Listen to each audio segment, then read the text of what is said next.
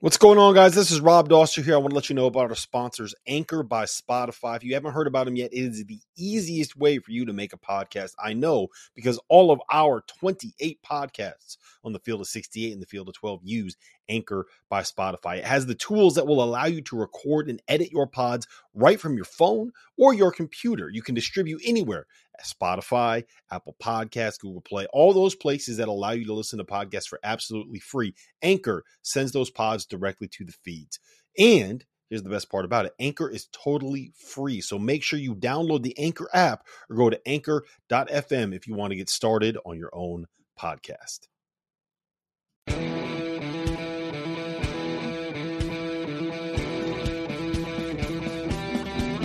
Hello and welcome to another episode of the DTF podcast, the Doster, T.O. and Phantom podcast. It is Monday morning, March 28th. Guys, we only have 2 of these left. We have 8 days left in the college basketball season, and the Final Four is set. John Phantom, Terrence Oglesby here with me. Phantom, I'm going to go to you first on this one, man. Give me you were in multiple sites over the weekend. You were a traveling man. What was your biggest takeaway from the second weekend of the NCAA tournament? Wow, that's a terrific question. I'll tell you, first and foremost, is that Kansas has really improved on the defensive end of the floor. Watching them in person, I took that away immediately. And it's what won them the game against Providence. It's what won them the game against Miami, because the Jayhawks kicked it up a notch on that end in the second half to beat the Hurricanes. But watching Kansas defend and actually getting to watch Remy Martin in person really emphasizes the fact that he changes Kansas's ceiling and makes them a team that could win the national championship next Monday night. So that was my biggest takeaway of the weekend. I was in Philadelphia with you on Sunday, and I didn't get blown away with any major takeaway on that game. We say kudos to the Cinderella of this tournament, St. Peter's, but we also acknowledge the fact that the Final Four is going to be awesome with a capital A in honor of Dick Vitale. Yeah, we got all 4 blue bloods there. North Carolina and Duke are playing. We have Kansas and Villanova playing. And I'll say it, Villanova is a blue blood. I know that it's been a little bit of a topic of discussion, and it's probably the most meaningless discussion that we'll have over the course of this entire week. But Villanova, when you win, they've won 3 titles over the course of 37 seasons, 30 years apart, but whatever. Look, I feel very comfortable calling them a blue blood. T.O., what was your biggest, before we talk about each of these specific reasons, what was your biggest overarching takeaway from the last week? A couple of things kind of regarding what Fanta says. I feel like I've said this a lot over the course of the season, but you got to find ways to win ugly.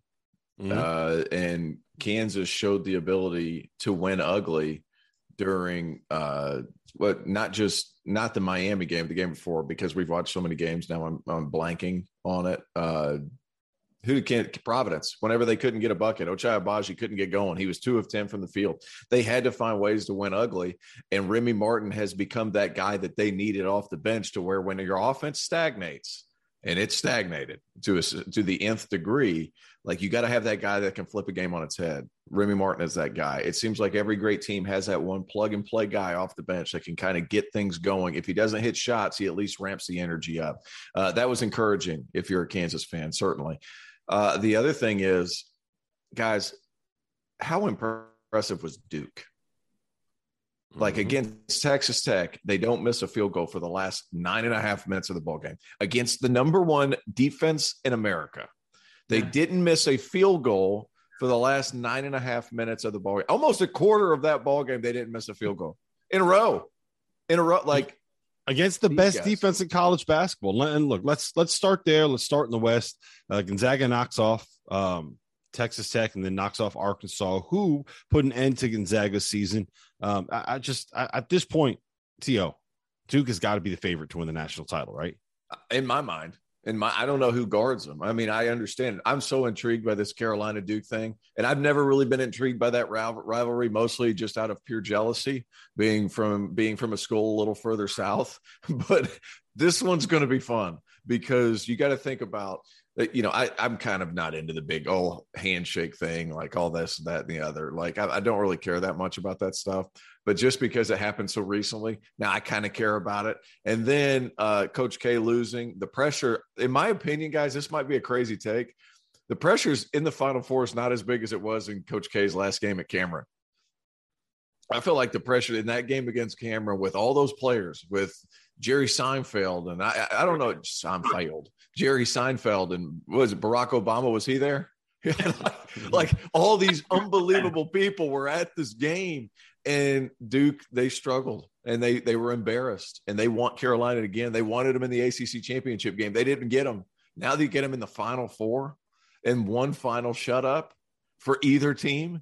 It is going to be electric. I'm so excited about going. There is so much history between the two programs. I think they're divided by, I don't know how many wins and how many points. It's like such a minute miles. thing. They're 13 miles. And I think in their rivalry, it's something like it's 10 points difference. It's like one win and 10 points difference that they've scored over the course of the last 100 years. Yeah. Which is insane. And it's all that stuff. It's all that stuff. RJ Davis and Jeremy Roach coming on as two of the best point guards in the country. Dude, next season, those are going to be 2 top 5 point guards in college basketball.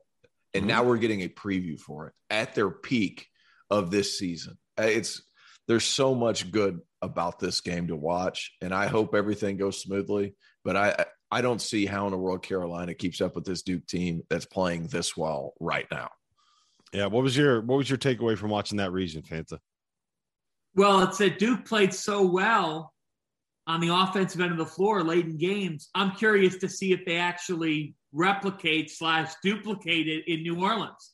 That's my twist on this, is that they look so good down the stretch. I don't know how much better they could have even looked in those games, because they closed perfectly.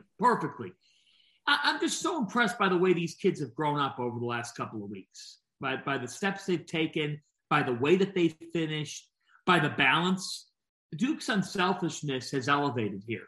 Yeah. And there's something about this group. It takes a DNA of a team to be able to come together under these very strange circumstances. Not often are you an 18 to 22-year-old kid and you're playing in somebody's final season. You're seeing these guys are in the locker room. There's TVs in there. They've got a clue. They see how many times have we seen Coach K walk in with his wife over the last 2 weeks. The camera shots are something on The Last Dance. And I just am so impressed by the maturation of guys. I'm so impressed by Paolo Banchero and the way that he is going about things in this tournament. I think that he's picking his spots more correctly. I think he's hitting more perimeter shots.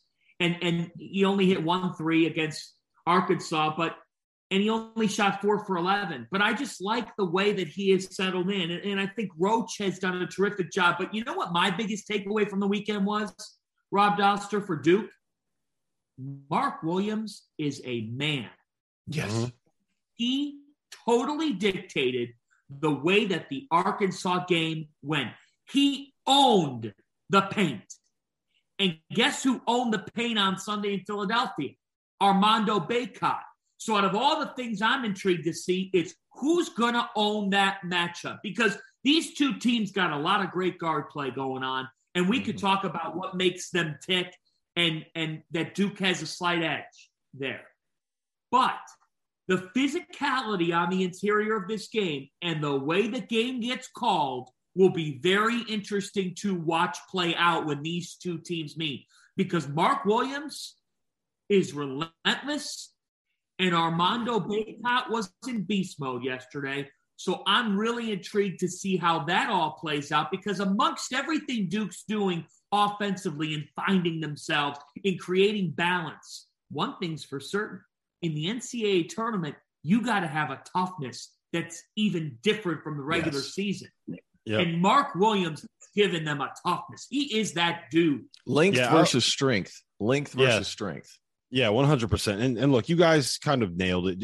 It's Jeremy Roach. It's the fact that Duke has been playing with a little bit of more confidence. Like I think that they grew up between the loss to Virginia Tech and the loss to North Carolina, and then getting down against Michigan State and coming back and winning that game, right? Getting punched in the mouth by Texas Tech and coming back and winning that game the way they did down the stretch. It feels like they figured, like it's clicked. We've been waiting all season long for it to click.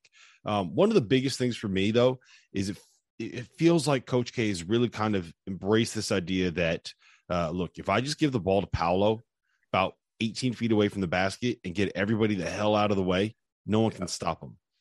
Just give him mid-post isolations and let him work. I love Brady Manek. I think Brady Manek, we'll talk about this in a little bit. I think Brady Manek is the reason why North Carolina was able to turn things around in January when they did. Brady Manek going one-on-one against Paolo Banchero is not something that I think is going to work out all that well for North Carolina long-term. And it feels like Coach K has kind of embraced this idea where sometimes just give the ball to your best player, get the hell out of the way, and let him. That's what he's been doing for 10 years, Doster. He wasn't when they lost to North Carolina. That's not what they were running. When they lost to Virginia Tech, that's not what was happening. And down the stretch, some of these games they let him work. And look, to Jeremy Roach's credit, he was the one that made the plays against Michigan State. He was the one that made the couple of big baskets against he's been good. Texas Tech. Yeah, he's been. Can I say something? I have to clarify this on the podcast. Okay. So yesterday, Rob, you were there, so you know exactly what it looked like. And Terrence, I'm sure you were watching, but I'm just saying this based on being in the building. Yesterday, it was early, and Carolina was up 5 on St. Peter's. Mm-hmm. And St. Peter's was actually settling in a little bit, like 8 minutes into the game. Yeah. And Brady Manek hits a 35-footer as the shot clock expires, and they go up by 8. All right. And obviously the Carolina team account has been poking fun at this. So in that moment, I just tweeted it to be totally sarcastic. I'm like, yeah, Brady Manek is Larry Bird. And he kind of looked the face. Yeah. So there's been comparisons. Guys, I have never received so much hatred for a tweet from America. People were so mad. You guys know this, like this time of year, you get some of the casuals who don't understand some of the satire. Folks, I'm sorry for sending that out there, but golly, calm down. No, I don't think he's Larry Bird. However, before we talk about the mismatch of this week, like Brady Manek has been a huge reason why North Carolina is here. He has made some big-time shots for that team. He has stepped up in his role, and he provides this calming presence, in my opinion, that has allowed Carolina to succeed. So for the record, I don't think Brady Manek is Larry Bird. However, he might be able to be his son based on his facial features. But Brady Manek, kudos to you. Look, I don't know it could be a mismatch here, and you're right, Rob. That said, we'll give Brady his flowers today because this guy transferred from Oklahoma, and on this NCAA tournament run, he's been nails from the perimeter. Yeah, and look, the biggest thing with him, and we might as well just pivot over to the East region now, is that Brady's. I think when North Carolina kind of made the switch, right? Like they've been really good since about mid-January. They won 16 of their last 19 games. They won something like 9 of their last 11 in ACC play. They turned it around early on in league play. Just none of us paid attention to it because we all thought the ACC was terrible.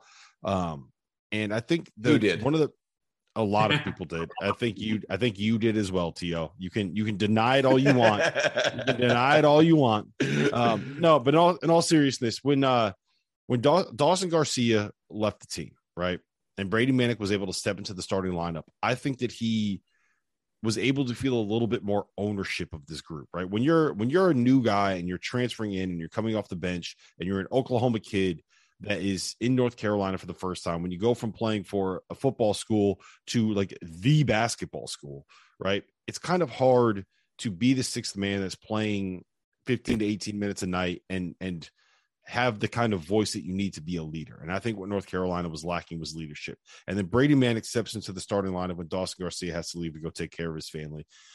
And I think he took a little bit more ownership over what this team was and an ownership over the leadership role within that locker room, because let's call it what it was. This team was lacking that kind of leadership, tough voice that basically said, hey, look, There's a reason why they were losing by 30 to Kentucky and losing by 20 to Purdue and getting smacked around by Tennessee. It's because they didn't have someone in there to be like, no, this shit is not happening. We give up a 10-0 run. We stop it right now. We're turning this around. And I think that he's been that voice and that presence. And I think, Tio, correct me if I'm wrong here, but I think that is what turned North Carolina from being a team that was talented but disappointing into being one that is heading to a Final Four and playing like a top 8 team in America. Yeah, that's kind of, I'm sure that had something to do. It's kind of hard to speak on considering we're not in the locker room. So is Brady Manek, have they said that Brady Manek has kind of been that guy? It's just from the conversations that I had with people in Philly this weekend, that's kind of the vibe that I got. Okay. Well, good. I mean, that was needed. I think another key point to why Brady Manek has been good has been the emergence of RJ Davis, because Caleb Love he is what he is. I'll tell you what, the Sweet 16 game and the Elite 8 game told you everything that Caleb Love is.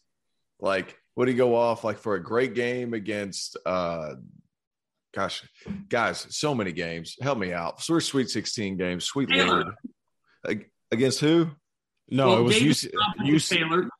Against UCLA. UCLA. You saw what he could do against UCLA, where he goes off for an asinine amount of points, and then he turns around and he pitches a 6 for 20 or something like that against St. Peter's. Like, that is what Caleb Love is. The constant is when RJ Davis just has the ball in his hands more, because then you're taking away probably 4 of those bad Caleb Love shots that happen a game, and they do happen. He takes some atrocious ones. I think the emergence of RJ Davis has just been awesome. Him coming off pick and rolls, finding Brady Manek, and Brady Manek's perfect for Armando Bacot. A little bit like Horchler was for Watson this year. If you look at Providence, kind of like that perfect 4-5 combination. One guy spaces it, the other guy pounds it down low. Like it's a perfect marriage between those two. And I worried coming into the season, like, you're giving up offensive rebound to get some 3-point shooting, and it's worked because Brady Manek has knocked down shots. Mm-hmm. Yeah, Rob, what about I just had a thought here. So they played Puff Johnson 11 minutes, and they didn't play anybody else in this game. I mean, he left the starters in almost the whole way. Yeah, he's done that this year. Like, he switched to that. That's another big part of it too. Sorry, go ahead. No. Any thoughts on that in general? And obviously, right now defending Duke is hard. I mean, it's hard. It's for those 5 guys.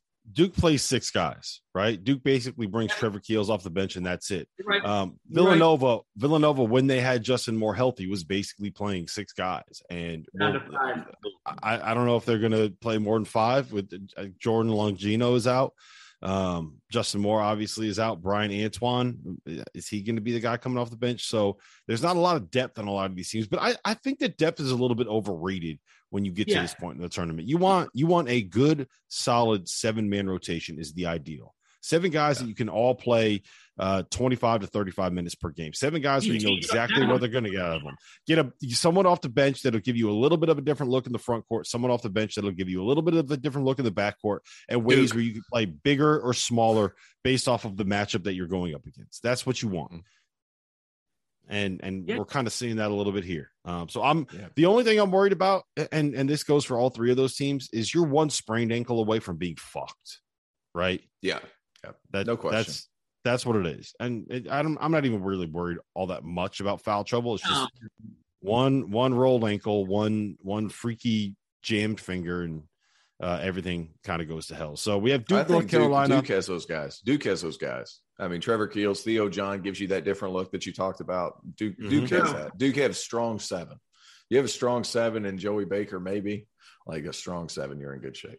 Yeah, they're the one that's built, I think, the best to cut down the nets. And we'll get to that in a second. I want to talk about the other side of the bracket before we keep it going. Let's start with the Villanova conversation there. They beat Michigan in pretty impressive fashion. They do it while just allowing Jermaine Samuels to completely eat up Hunter Dickinson. I thought that he was exceptional on both sides of the ball. And then they get past Houston in a battle of what I think you could say is maybe the 2 best cultures in college basketball right now. And they get to the Final Four. Fanta, I would argue, I've made this point before, this team reminds me so much of the 2016 team.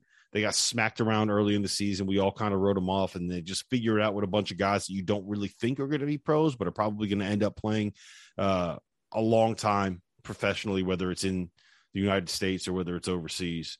What's your take on this Villanova team, first and foremost, and then how do they move forward without Justin Moore?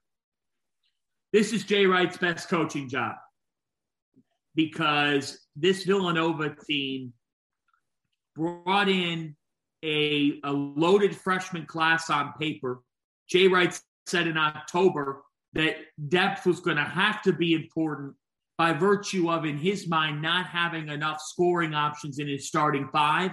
That's gone by the wayside, the idea of depth. The player development of Villanova has been on display with this team. The steps that Eric Dixon, that Brandon Slater have taken to get better. The way that Jermaine Samuels has played his best basketball in this tournament. You can sense that this is why he came back to Villanova for a fifth year. The unfinished business has been on display by this Wildcats team. And the reason why this is Jay's best coaching job is he has changed the way that they play this year to best fit his personnel. Villanova is typically attentive to detail.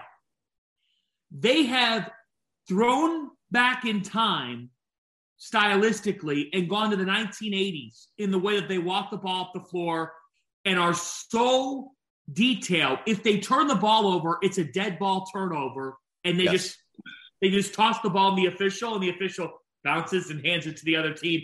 And I thought that was frustrating for Houston on Saturday. It is a great case of doing what you need to do to win. It's not pretty. It's not sexy. The Villanova-Houston game was none of those things. But the physical toughness of this team, and props to John Shackleton, their strength and conditioning coach, because he continues to do an amazing job. Villanova might be undersized, but that doesn't mean they can't guard the post. And that's what we saw from them this past weekend. They are physical. They make you work for everything you get. And it's for that reason, the way that they play team defense, it's for that reason that they still have an opportunity here this weekend and still have a chance. How do they play without Justin Moore? It will be hard. But Caleb Daniels can step in. It's a homecoming to New Orleans, and they're going to have to get something out of the combination, one of the two, Brian Antoine or Chris Arcidiacono. But this starting five is going to have to go the distance. They basically have, with Daniels coming off the bench. It's a brutal loss because Moore gives them a scoring punch. Moore gives them that guy that sometimes can give them an 8-0 run by himself. So it will be tough. They're going to have to keep throwing it back in time. Jay Wright might have to channel Rolly Massimino 1985 if they're going to find a way to win a title. But they have the best point guard left, and they are incredible defensively right now. Yeah, there are two things, Tio, that really make me concerned about this Villanova matchup with Kansas. One, the Justin Moore is the scoring pop, right? He's the guy where you can kind of say, okay, we need a bucket right now. Go make something happen out of nothing. Gillespie, a lot of what he gets out, it comes out of what they run, right? He's less of a clear it out, give him the rock and let him go do something guy. That's kind of what Justin Moore's role on the team was. And two, you can't go to that lineup where you have Gillespie, Moore, Caleb Daniels, Brandon Slater, and Jermaine Samuels. And to me, that was the one that worked so well against Michigan because Jermaine Samuels and, to a point, Brandon Slater, some of those other guys are just so sturdy and strong that they're not going to get backed down by David McCormick. And that forced, again, we saw it against Hunter Dickinson, that forced Hunter to have to go out on the perimeter and guard Jermaine Samuels. And that's why he finished with 22 points. That's why he was able to go off the way that he was, because Hunter Dickinson just couldn't guard him. And Villanova won that mismatch. Mm-hmm. I think, correct me if I'm wrong. That could be an issue with McCormick. Sorry. Yeah. Well, no. And now you have to play Eric Dixon, because how are you going to trust Chris Arcidiacono in that spot? I don't know if he's going to be the guy that you want out there. Brian Antoine, look, I love him. I want the best to happen for him. I don't think that he's quite ready for that yet. So to me, that is the biggest concern that I have is Villanova. Like, I'm not really worried about McCormick. I'm worried about whether or not Villanova is able to take advantage of that mismatch the way that they would have in another with Justin Moore healthy. Does this not have all the makings of, like, we're down a guy, We're going to rally together. Like it just, that was such a big piece. And have you guys heard of the Ewing effect? The Ewing theory, yeah. Yeah, Ewing effect. Yeah, Ewing theory. I'll let you take that one because you're smarter than me. But like, oh no, the best player goes down. Yeah, and you get better when you lose your best player because I think the Knicks lost Patrick Ewing in some playoff and they made it to like the finals or something like that. Yeah, this and is Tennessee, Bill Simmons, Tennessee, the Bill Simmons finest. Yeah, and then T Martin starts at quarterback for University of Tennessee after 4 years of Peyton Manning, and they win the national championship. Like, I'm not saying he's their best player because I think Colin Gillespie is their best college player. I think he's their most talented player. And he's going to be missed. It just has all the makings of a Villanova Jay Wright. Hey guys, nobody thinks this is going to happen. We're going to make it work. Arcidiacono is going to hit 3 threes out of nowhere. And then Villanova is going to keep it close and then potentially win, then run out of gas in the next game. Yeah, but here's the thing about that. I think that they've earned enough respect nationally at this point. And if you don't respect them nationally, frankly, you're a clown. But they've earned enough respect to get to the point where I don't think they're walking in the building on Saturday. They might be telling themselves this psychologically. That's right. But we're not. We're not saying that they don't have a shot because we know the way that they play, it's difficult to play against. Mm-hmm. And if Kansas has an off shooting night, then Villanova could win this game. The key thing for me for Kansas is we've been saying Remy Martin determines the ceiling, and I don't think that that's false. I think he's the marinara sauce. Yeah, right. Well, guess what? It's time to get the mozzarella sticks back out of the fryer. Fanta. You know what he is? Fanta? He's the gravy. I tried to explain to T.O. what gravy is last night. He doesn't get it.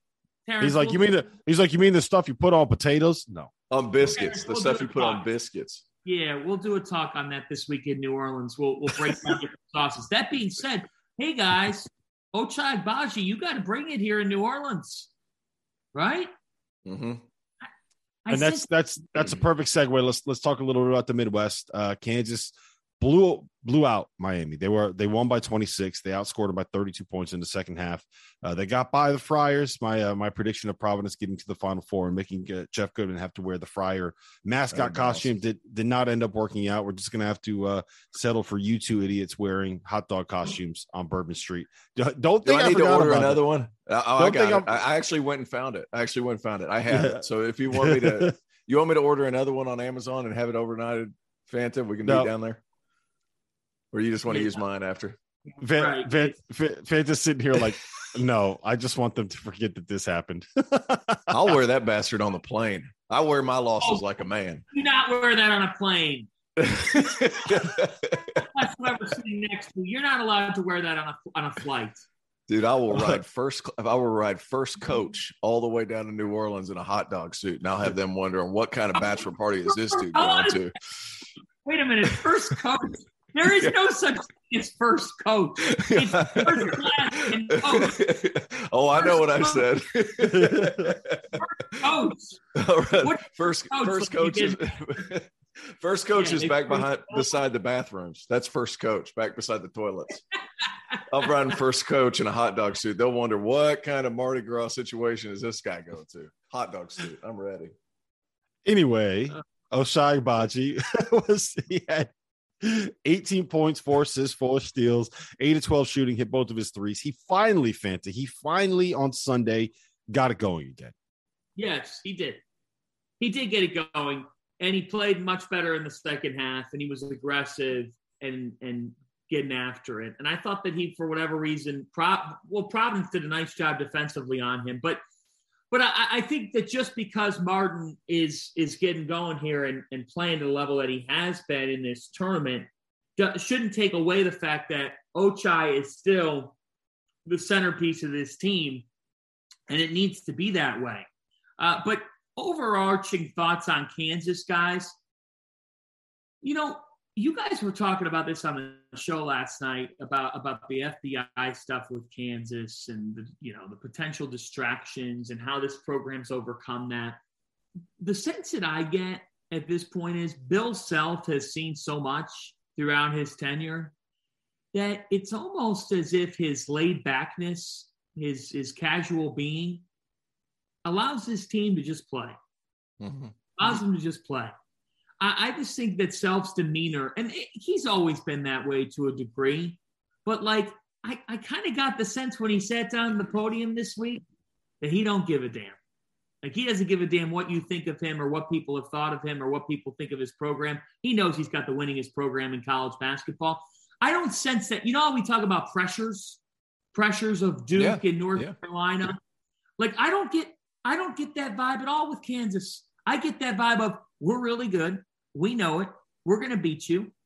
And we don't sense that amount of stress because I just never sense that vibe this weekend, even though the magnifying glass was on them and the pressure was on them to get to the Final Four because you could argue that they had the easiest pathway to get there. But I think that this team just has a great demeanor about itself.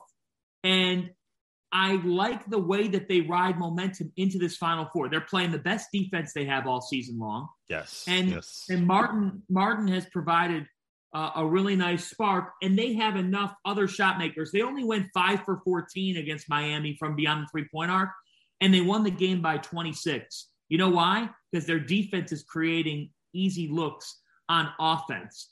But you know what's funny about that, Fanta? I thought they came out really tight against Miami. Like the first half against Miami, it looked like they felt the weight of the moment. And honestly, like I think that the Elite Eight, probably there's more stress there and there's more pressure there than when you actually get to the Final Four. It's like you're trying to get to the Final Four. And once you get to the Final Four, you're playing with house money. And it felt like that's what Kansas had on their shoulders in the first half of the game. Then, you know, in the start of the second half, there were a couple turnovers. They got a couple easy buckets. O'Shea got a couple curls going to the rim where he finished. They went on a run. They got up by 15, and then Miami was just like the wheels completely fell off. And I think they kind of realized it was done, and Kansas was able to run away at the end of it. But it felt like they felt the pressure or it seemed to me like they felt the pressure in the moment in the first half. And then T.O., they turned it on. They ran away. We talked about this last night. Remy Martin is the guy that takes them from like this plateau that they're at to the next level, right? He's the guy that gets you from that solid base that O'Shea and Dave McCormick has. That's if O'Shea is a constant. That's if O'Shea is a constant. And he hasn't been a constant, which this tournament has been a little bit shocking, guys. Like I thought he was always going to get 18 to 22, like something in that. And he hasn't done that the entire time. They needed Remy badly in order to get the win in the Sweet 16 round. And I just put this together while you guys were talking, but defensively, how good they were against Miami is going to help them against Villanova in the fact that like they had to guard Miami one-on-one. They proved they could do that. In order to limit Villanova's offense, you have to limit yourself getting in scramble situations. And what does that mean? You have to guard them one-on-one. More than anything else, you have to be able to guard one-on-one. If you're able to guard Villanova one-on-one, you're going to be able to limit rotations and things like that. If you look at some of Villanova's losses towards the beginning of the season, UCLA could guard one-on-one with their size at the time. Obviously, Villanova has done better than UCLA up to this point. Baylor could guard them one-on-one at the time. And then, you know, you get into Big East play, different things happen, yada, yada, yada. But if you can guard one-on-one defensively and create turnovers, you're going to be able to limit a lot of what Villanova does. Colin Gillespie against Harris is going to be an interesting one. I think that's one to look out for. I bet they cross-match that one with somebody else. But I thought Kansas, because of their defense, it was like a different kind of fire. As far as pressure is concerned, I don't really know there. But at the same time, like that halftime speech must have been nuts because those guys just took off and they started getting out and running. And even McCormick was getting out and running. And Sam Wardenberg fouling out killed them. It was just a matter of they just couldn't get anything going off the dribble because Kansas could be so physical with them. Yeah. Hey, here's another thing. You think that Brandon Slater will guard Jalen Wilson. I'm intrigued to see that play out if that's what occurs, because I think that would be an interesting, or maybe that's Samuel. But yeah, I was going to say, would you put Slater on Wilson? Yeah, I'm considering Slater on Wilson. It might be Samuels though. Not to say one, but God, if it's Slater, that Slater defensively is really, really good. Samuels is too, But I think Slater laterally could be able to hang with Wilson. Either one of them could, but I'm interested to see what Jay does there. What does Jay do from a matchup standpoint there at the 4? Because Wilson was terrific over the weekend. I mean, and he didn't even shoot the ball well. Who would you have Samuels on, Brown? Yeah, exactly. I don't know if I like. I don't know how much I like that. Yeah, it's a weird matchup. They're just going to have to make do with Samuels. The good thing Wilson is, too, has he really shot the ball that well, Jermaine Samuels? No, he hasn't, and he didn't shoot the ball well yesterday. But I thought he played a big role in being able to beat Providence. All right, so let's get into a full preview of the Final Four here and kind of break it down. So let's start with that Kansas and Villanova matchup. I want to know, Fancy, I'm assuming you think that the key individual matchup there is going to be whoever who you put Brandon Slater on. Because honestly, I think that in those 3 spots, the 2, 3, 4, Kansas and Villanova both match up so well. To me, the key battle is going to end up being what you do at the point. Who does Kansas put on Colin Gillespie? Are you going to trust DeJuan Harris there? He's a little small. Gillespie can overwhelm some of these smaller defenders. Are you going to put Remy Martin on him? I don't think that will work out well. So that, to me, that's where the key matchup is. It's not the 2, 3, 4 spots. Because look, Caleb Daniels, Jermaine Samuels, Brandon Slater, those dudes are so old, strong, and tough. You could put them on anybody 2, 3, 4, and I would feel pretty good about that matchup. Yeah, Slater's got to play confidently on the offensive end of the floor. He was a little bit tight over the weekend, so that's one thing. I do think that Daniels' scoring punch needs to be on point. Villanova is 9-2 this year in games that he scores in double figures. They're 9-2. Now, typically that's come as a punch off the bench, but it's got to translate here. He's got to be able to hit shots. He's going to get open looks. He will. Caleb Daniels will find himself open in this spot because Moore definitely does. But I do think that that's interesting. What you said about the point guard matchup is what do they do between DeJuan Harris and then when they bring Martin off the bench? Because the fact is Gillespie's going to post them. If Villanova wants their way, they're going to post their guards, and then what they do is Gillespie puts you to sleep. He'll have Harris or Martin exposed to the tough spot, and if Kansas brings any help, that's going to leave somebody open to hit a perimeter shot. That's what this game potentially comes down to there is how they guard Gillespie, how much help they provide in those moments, and if it opens up shots, is Villanova hitting those shots? Yep. No, that's the big thing. Are they going to hit shots without Justin Moore? And whenever it gets stagnant and they can't hit shots, who are they going to go to make some of those? Like Justin Moore was that springboard whenever things were struggling. That 4 matchup, once at face value, when you just sit and look at it, you think, well, they match up pretty well. But then you start tinkering with it. And like you were doing, Fanta, like Jermaine Samuels, Jalen Wilson, like that, I think that could work because – sorry to get caught up, but Jalen Wilson hasn't shot the ball great. So you can play on the inside a little bit. You don't have to play over top of those screens. Like you can save yourself a little bit. The most intriguing thing is the 1 and the 5 position, which I seem like I'm coming back to with Kansas or basically any team in the country coming into this tournament, the 1 and the 5 position, how important those two are because there's so few guys that are that big and that strong. To play the 5 position, and David McCormick is a guy that has that ability. It's just which version of that are you going to get? The one that you've got 30% of the year where he's been pretty good, or that 70% of the year where it's like he's non-existent. I think Eric Dixon is so tough. I love that kid. I know he's caught flack and everybody's like, well, he's a 4, he's only 6'8". That dude is wide. He's a walking refrigerator. Like for people who haven't seen this dude, he's huge. He's got the widest hips ever, and like he's so strong. And what he's so good at. You know what he's so good at?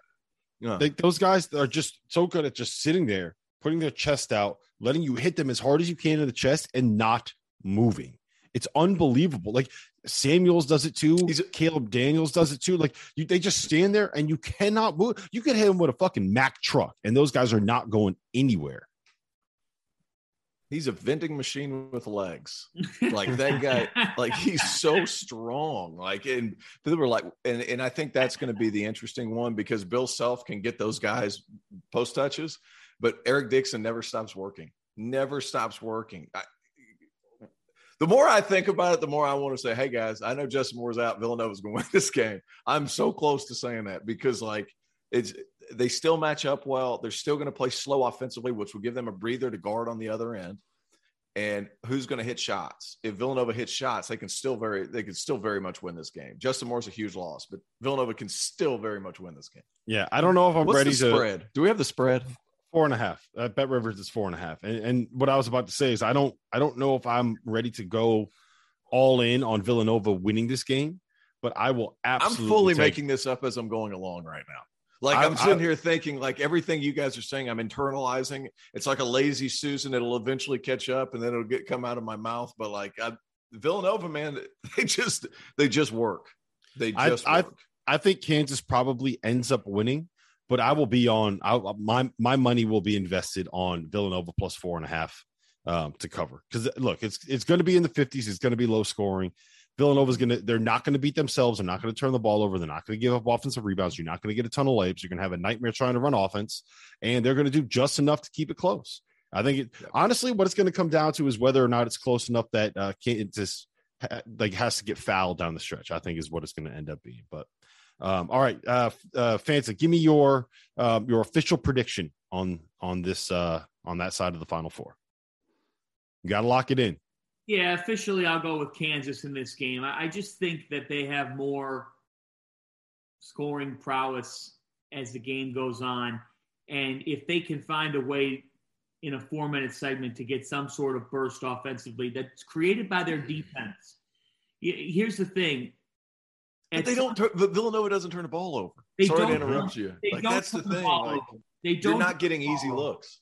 Yeah, but I think at some point, without Moore, I think that Kansas can do some things defensively that leave Villanova in a tougher position unless Slater turns it on offensively.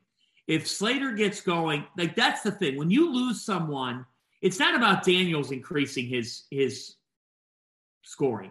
Daniels is what he is.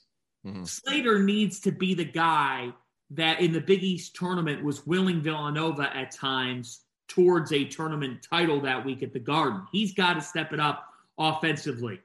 But I like Kansas because I think that Martin really gives them a different layer in this matchup. And if Harris can play just to his strengths, if Agbaji is the best of the wings, Kansas should find a way to win this game. But make no mistake about it, it's going to be a ball game. It'll be tight, but I'm going to give the slight edge to Kansas. And Justin Moore going down does hurt Villanova in this matchup. I'm going with the Jayhawks.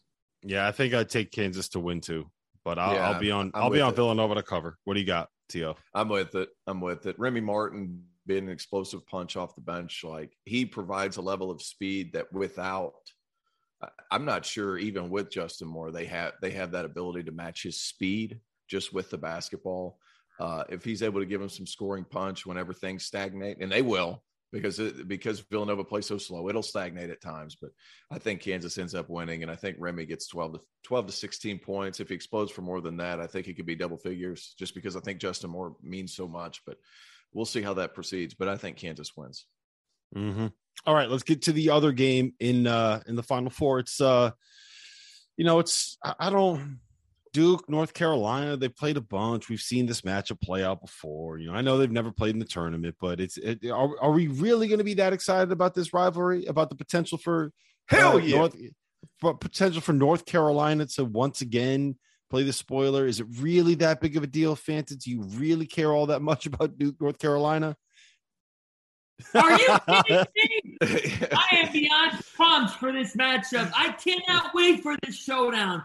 Somebody tweeted yesterday, and I got into a bit of an argument with them, that this is a ZZZZZ Final Four, and it reminds them of the college football playoff. Get out of here with that garbage. That's not what this is. We've had recent national champions like Virginia, Baylor, Villanova, others. Stop it. Stop it right now. You want to know why that's so dumb? Here's why that's so dumb. In order to get to this point, right, we had to have North Carolina beat St. Peter's. We had to have Kansas beat Miami. We had Providence in the mix for potentially winning this. We had Houston in the mix for potentially winning this. Arkansas and Texas Tech were in the Sweet 16, right? You look those people in the eye and you say, you shut your mouth when you're talking to me. This was shut your mouth when you're talking to us. You shut your mouth when you're talking. Go ahead, this Fanta. was the best tournament. This was the best tournament in forever. It was unbelievable. And it's a great Final Four for the sport. It's a fitting Final Four. After what we went through last year in Indianapolis, where it didn't feel normal at all, and a hat tip to Baylor, but it didn't feel right. And the year before, you didn't even have it. This is the Final Four that college basketball needed.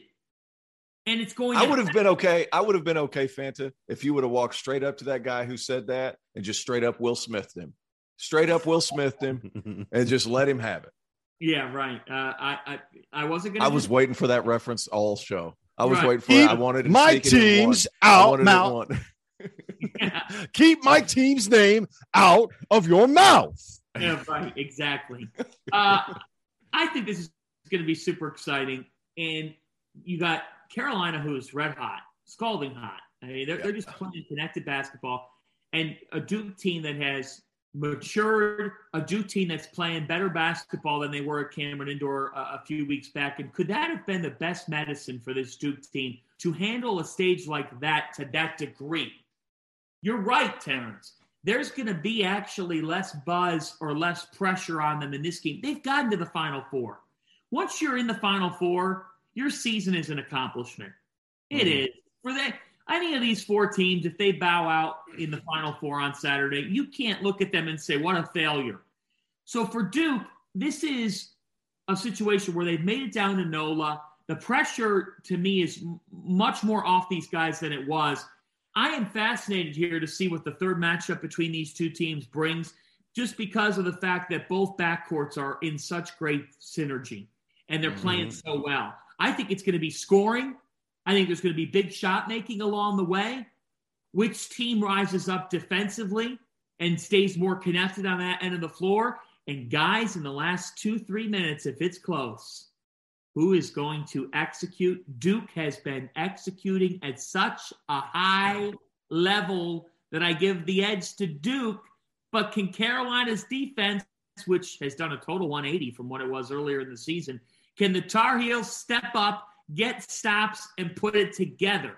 I'm fascinated by this showdown. I think it's going to be as advertised, and I think it's one of, if not the biggest national semifinals we've ever seen in college hoops. Tio, what's the key matchup? What's the key matchup here for you? Guys, I think like the RJ Davis, Jeremy Roach matchup is going to be awesome. I think the Armando Bacot, Mark Williams means a ton. I think the real thing that's going to come down to is which Caleb Love are we going to get? That's what it's going to come down to, because he's been such a high or low player. I actually think, looking back at the St. Peter's game, it hurt Carolina to play St. Peter's, because it allowed Caleb Love to go back to doing 2 of 10 from 3 Caleb Love and take some of these bad shots to get out of rhythm. Like, these guys were functioning at a high level because they were playing high-level competition. And then they moved to St. Peter's, and credit to St. Peter's, not taking anything away from St. Peter's, but they ran out of juice, and the talent discrepancy was really evident. And then it allowed North Carolina to slip back into some old habits. But I think Caleb Love, he has to be great in order for Carolina to compete. I still don't think it's going to be enough. I think Duke wins. And it could get – it's not going to get ugly, but I think it could be one of those games where we're watching. There's a lot of anticipation. And then Duke just kind of has control the entire time.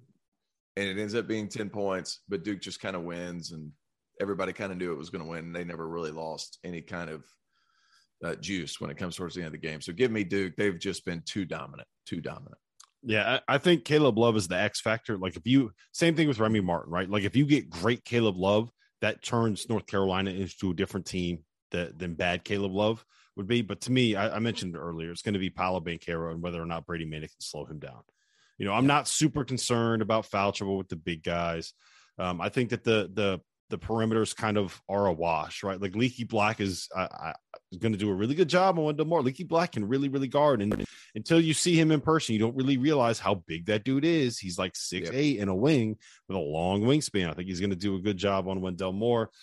Trevor Keels, AJ Griffin, I think he's going to be, whether or not he's making shots is going to matter. But if Brady Manek can't stop Paolo, and Paolo goes for like 25, 10, and 4 assists, which he's very capable of doing, I don't see how North Carolina can overcome that. Yeah. Nope. Fanta? 100% agree. Yeah, Duke's got the talent edge in this one. It's not some huge one, but I think Duke's out for revenge too. Hard to beat this Duke team consecutive times, and this is a totally different stage. Oh, they want it to just to your point there, Fanta. I just want to make sure that we say this. In the ACC tournament, right? Someone asked Paolo Banchero if he wanted to play North Carolina, and he was basically like, "Yes, we want to get back at those guys." After they beat Arkansas in the Elite Eight, someone asked him, "Who do you want to see in the Final Four?" And Paolo was like, "You're not getting me on this one. I'm not answering that question." So I think it's very clear that they want North Carolina. They want another chance at them, and they want to be able to end their season the right way. One thing I do want to say, guys, real quick: Hubert Davis, one of the nicest guys in the sport. His moment when he was in tears during the post-game press conference was awesome. Just a beautiful, beautiful moment. One of the things that we only see in college basketball. He is the first player, or the first person to go from being a player to a coach for the same program in the Final Four since Dick Harp did it with Kansas in 1940 and 1957. He's also the first guy, Fanta, to go to take a team in his first year as a head coach and get them to the Final Four since Bill Guthridge replaced Dean Smith in 1998. How about that? How about that synergy? Great story, and credit to Hubert because he took a lot of heat earlier this season. Unfair. North Carolina is obviously a job with high standards, but some people thought that maybe this would be a flame out and would end early. Not at all. Good for Hubert Davis. He kept this group together. This group stayed together. You could tell this group plays for him. They've seen the stuff. They've seen the narratives. They understand what's at stake. And I'm blown away by the way Carolina has put this stretch together here. They're just playing with a confidence about them. They are so defensively connected.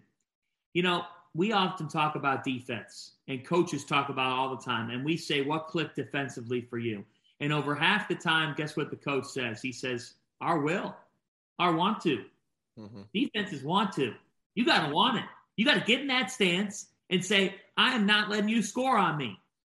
Whatever it was, North Carolina in November and December was atrocious on the defensive end of the floor. You'd watch them and you'd say, what on earth are they doing defensively? They could not be defending less. This team has taken that on, and they're proving people wrong here since with the level that they have defended at. And frankly, we should not have put the ACC down at the level that we put other leagues down. That was unfair. It was wrong to do. The ACC had a down year by their standards. The tournament has a variance effect that allows some teams to emerge.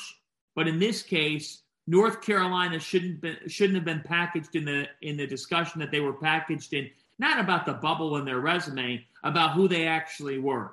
Because what they have done here over the last couple weeks is show that on paper talent, you got to have dudes to win. Coaches are going to say it all this week in New Orleans. You got to have talent. Then you put the pieces together. What's happened is, you're right, the Dawson Garcia departure allowed Brady Manek to feel comfortable, because if Brady Manek's having an off game, it's not like Hubert Davis is looking down the bench and saying, I've got this guy, go in. Sit down. Huge part. Huge part. Yeah, huge part. Sorry to interrupt you, Fancy. No, like, that's one of the biggest compliments you can give Hubert too. And by the way, he wasn't like just single tear crying. Like, my man Hubert was full on ugly face crying, like drooling a little bit, like multiple tears, couldn't talk, a little choked up, a lot of slobber. Good for him. Happy for him, happy for his players. But he stuck with them when they were getting stomped by 20 earlier in the season. We were hard on Carolina, and I'll argue your point a little bit. Being an ACC guy, fantastic. I'll argue your point. Like the ACC deserved it. That pre-conference was bad. Like let's call it what it is. It was bad, but there was also a time for this conference where relied a lot on transfers, relies a lot on young players. And you look at the Big 10, you look at the Big 12, those are a lot of schools that have older players playing for their squads who have been in certain systems for a long time. ACC didn't have that luxury this year. So I think that's a big part of it, but good for Hubert. I think it's awesome what he's been able to do. And guys, nobody's been harder on Hubert than me. And I've been hard on Carolina's fan base because I've never seen the Dean Dome at about 60 or 70% capacity. Never. So like for that to happen and for him just to stick with guys and not look down the bench and look to sub somebody in, like that means a lot. Like it's really hard as a player. And I'll never forget this. Like my freshman year, if I missed 2 shots in a row, I'm looking over at the bench. Like his guys didn't have to do that. And that was a big, confidence boost for those guys, especially somebody like a Brady Manek, who, like you guys have said, had to step into a bigger role as the season went on. And then he's willing to keep firing, and Caleb Love's willing to keep firing. Of course, he wasn't going to stop firing anyway, but you get what I'm saying. Like there's no threat of being taken out. All right. So let me ask you guys this, and then we can get our official Final Four predictions in. Which storyline is going to become the most annoying for all of us in New Orleans by the time the games tip off on Saturday? Is it going to be Kansas overcoming the obstacles provided by the FBI investigation into college basketball? Is it Villanova? Are they a blue blood or not? Is it North Carolina, Hubert Davis, first time getting to the Final Four? Or is it Coach K's last dance? Which one is going to be the one where you're like, oh my God, I cannot. If someone else asks one more question about this, I'm going to snap. Because for me, I'll be honest, it's probably going to be all of them. the FBI thing for me. The Villanova being the blue blood's a no-brainer. They're a blue blood. Everybody, you shut your mouth. Whoever says that they're not a blue blood, just stop. Who are the other? The FBI one to me is just going to be like, God, let's just focus on the game. Let us live in the game for another week, and then we can save all that. We can save all that crap for the offseason. But let's live in the game for where we are right now and enjoy the game for what basketball. it is. This is basketball. Will Wade was suspended a couple years ago, and LSU made the Sweet 16. Like, this is hoops. These guys are just hooping, and Bill Self is just coaching. Watch Bill this week. What is this? What is this, Fanta? What? What is this? This is hoops. This is basketball with the Gagoots. Yeah, I mean, it's a bunch of crap. It's a bunch of crap that people are talking about this as a distraction. It's not a distraction at all. Watch Bill Self sit down the dais this week, and you'll quickly learn he don't give a damn what people think about him or what people are investigating. He's one of the winningest coaches in the sport. Here's the thing. If somebody says this week that Villanova is not a blue blood, I will walk off that set and go straight to the bar and drink a shot at Gordon Beers. So I'm telling you right now, I do not want – what? You know how many times we're going to say Villanova is not a blue blood now? Do not. Fanta will not remember the end of any show that he does with me. Oh God, I'm telling you right now, it is ridiculous to me that people are like, oh, they just don't carry the same amount. Look, nobody's won more than they have here over the last 9 years now. I mean, we're talking about a decade that they've essentially. If they make the national title game on Monday, if they somehow won this championship, which they have a chance, I don't think it's going to happen. But if you win 3 out of 6, think about that for a moment. That's insanity. That is insanity when you think about all the turnover in the sport and all the transfer portal stuff. The fact is, Jay Wright's taken on one transfer. His name was Joe Cremo, and it didn't even work out. They are the anti. Caleb Daniels is a transfer. Yeah, but like immediate. The grad transfer. Yeah. Okay. Yeah. A little different here with grad transfers versus the classic. Oh, he played a year and now Jay's going to take him on. Like Jay has prided himself on the 3 and 4 year talent. He's prided himself on redshirting kids. He redshirts players. He redshirted Eric Dixon, and it worked. So if people are saying that they're not a blue blood, like, come on, man, get your head out of the gutter. Yeah. All right. Give me your official predictions. Who wins the national title? T.O. Duke over Carolina, Kansas over Nova. Duke wins it. Fanta? Duke over Carolina, Kansas over Nova. Kansas wins it. Kansas wins it. Wow. I agree with Tio. I think Duke is gonna win by 10 over North Carolina. I think Kansas wins a nail biter over Villanova. And then I have Duke cutting down the nets in New Orleans, winning the national title. I mean, it's destiny at this point. It's a foregone conclusion. The stars have aligned, and Coach K is going to win his 6th national title in his final season as a head coach. But listen, the next time that you hear from us, we are going to know whether or not Duke actually is a national champion. Make sure that you follow along on the Field of 68. We are going to be down in New Orleans doing live shows Wednesday, Thursday, Friday, and Sunday night from Gordon Biersch, Thursday, Friday, and Sunday afternoon. If you are down there in New Orleans, make sure you come by and you say hello. We will have pregame and postgame shows on Saturday and Monday of the national title game. Gentlemen, I'm looking forward to it. 2 days, and we're in New Orleans. 2 days, and I can get out of this 30-degree weather and go to New Orleans where it is 80 degrees today. It's 80 degrees down there, a 50-degree difference. I get to pack shorts. I cannot wait. I can't wait either. I cannot wait for all of Bourbon Street to see these beautiful lights.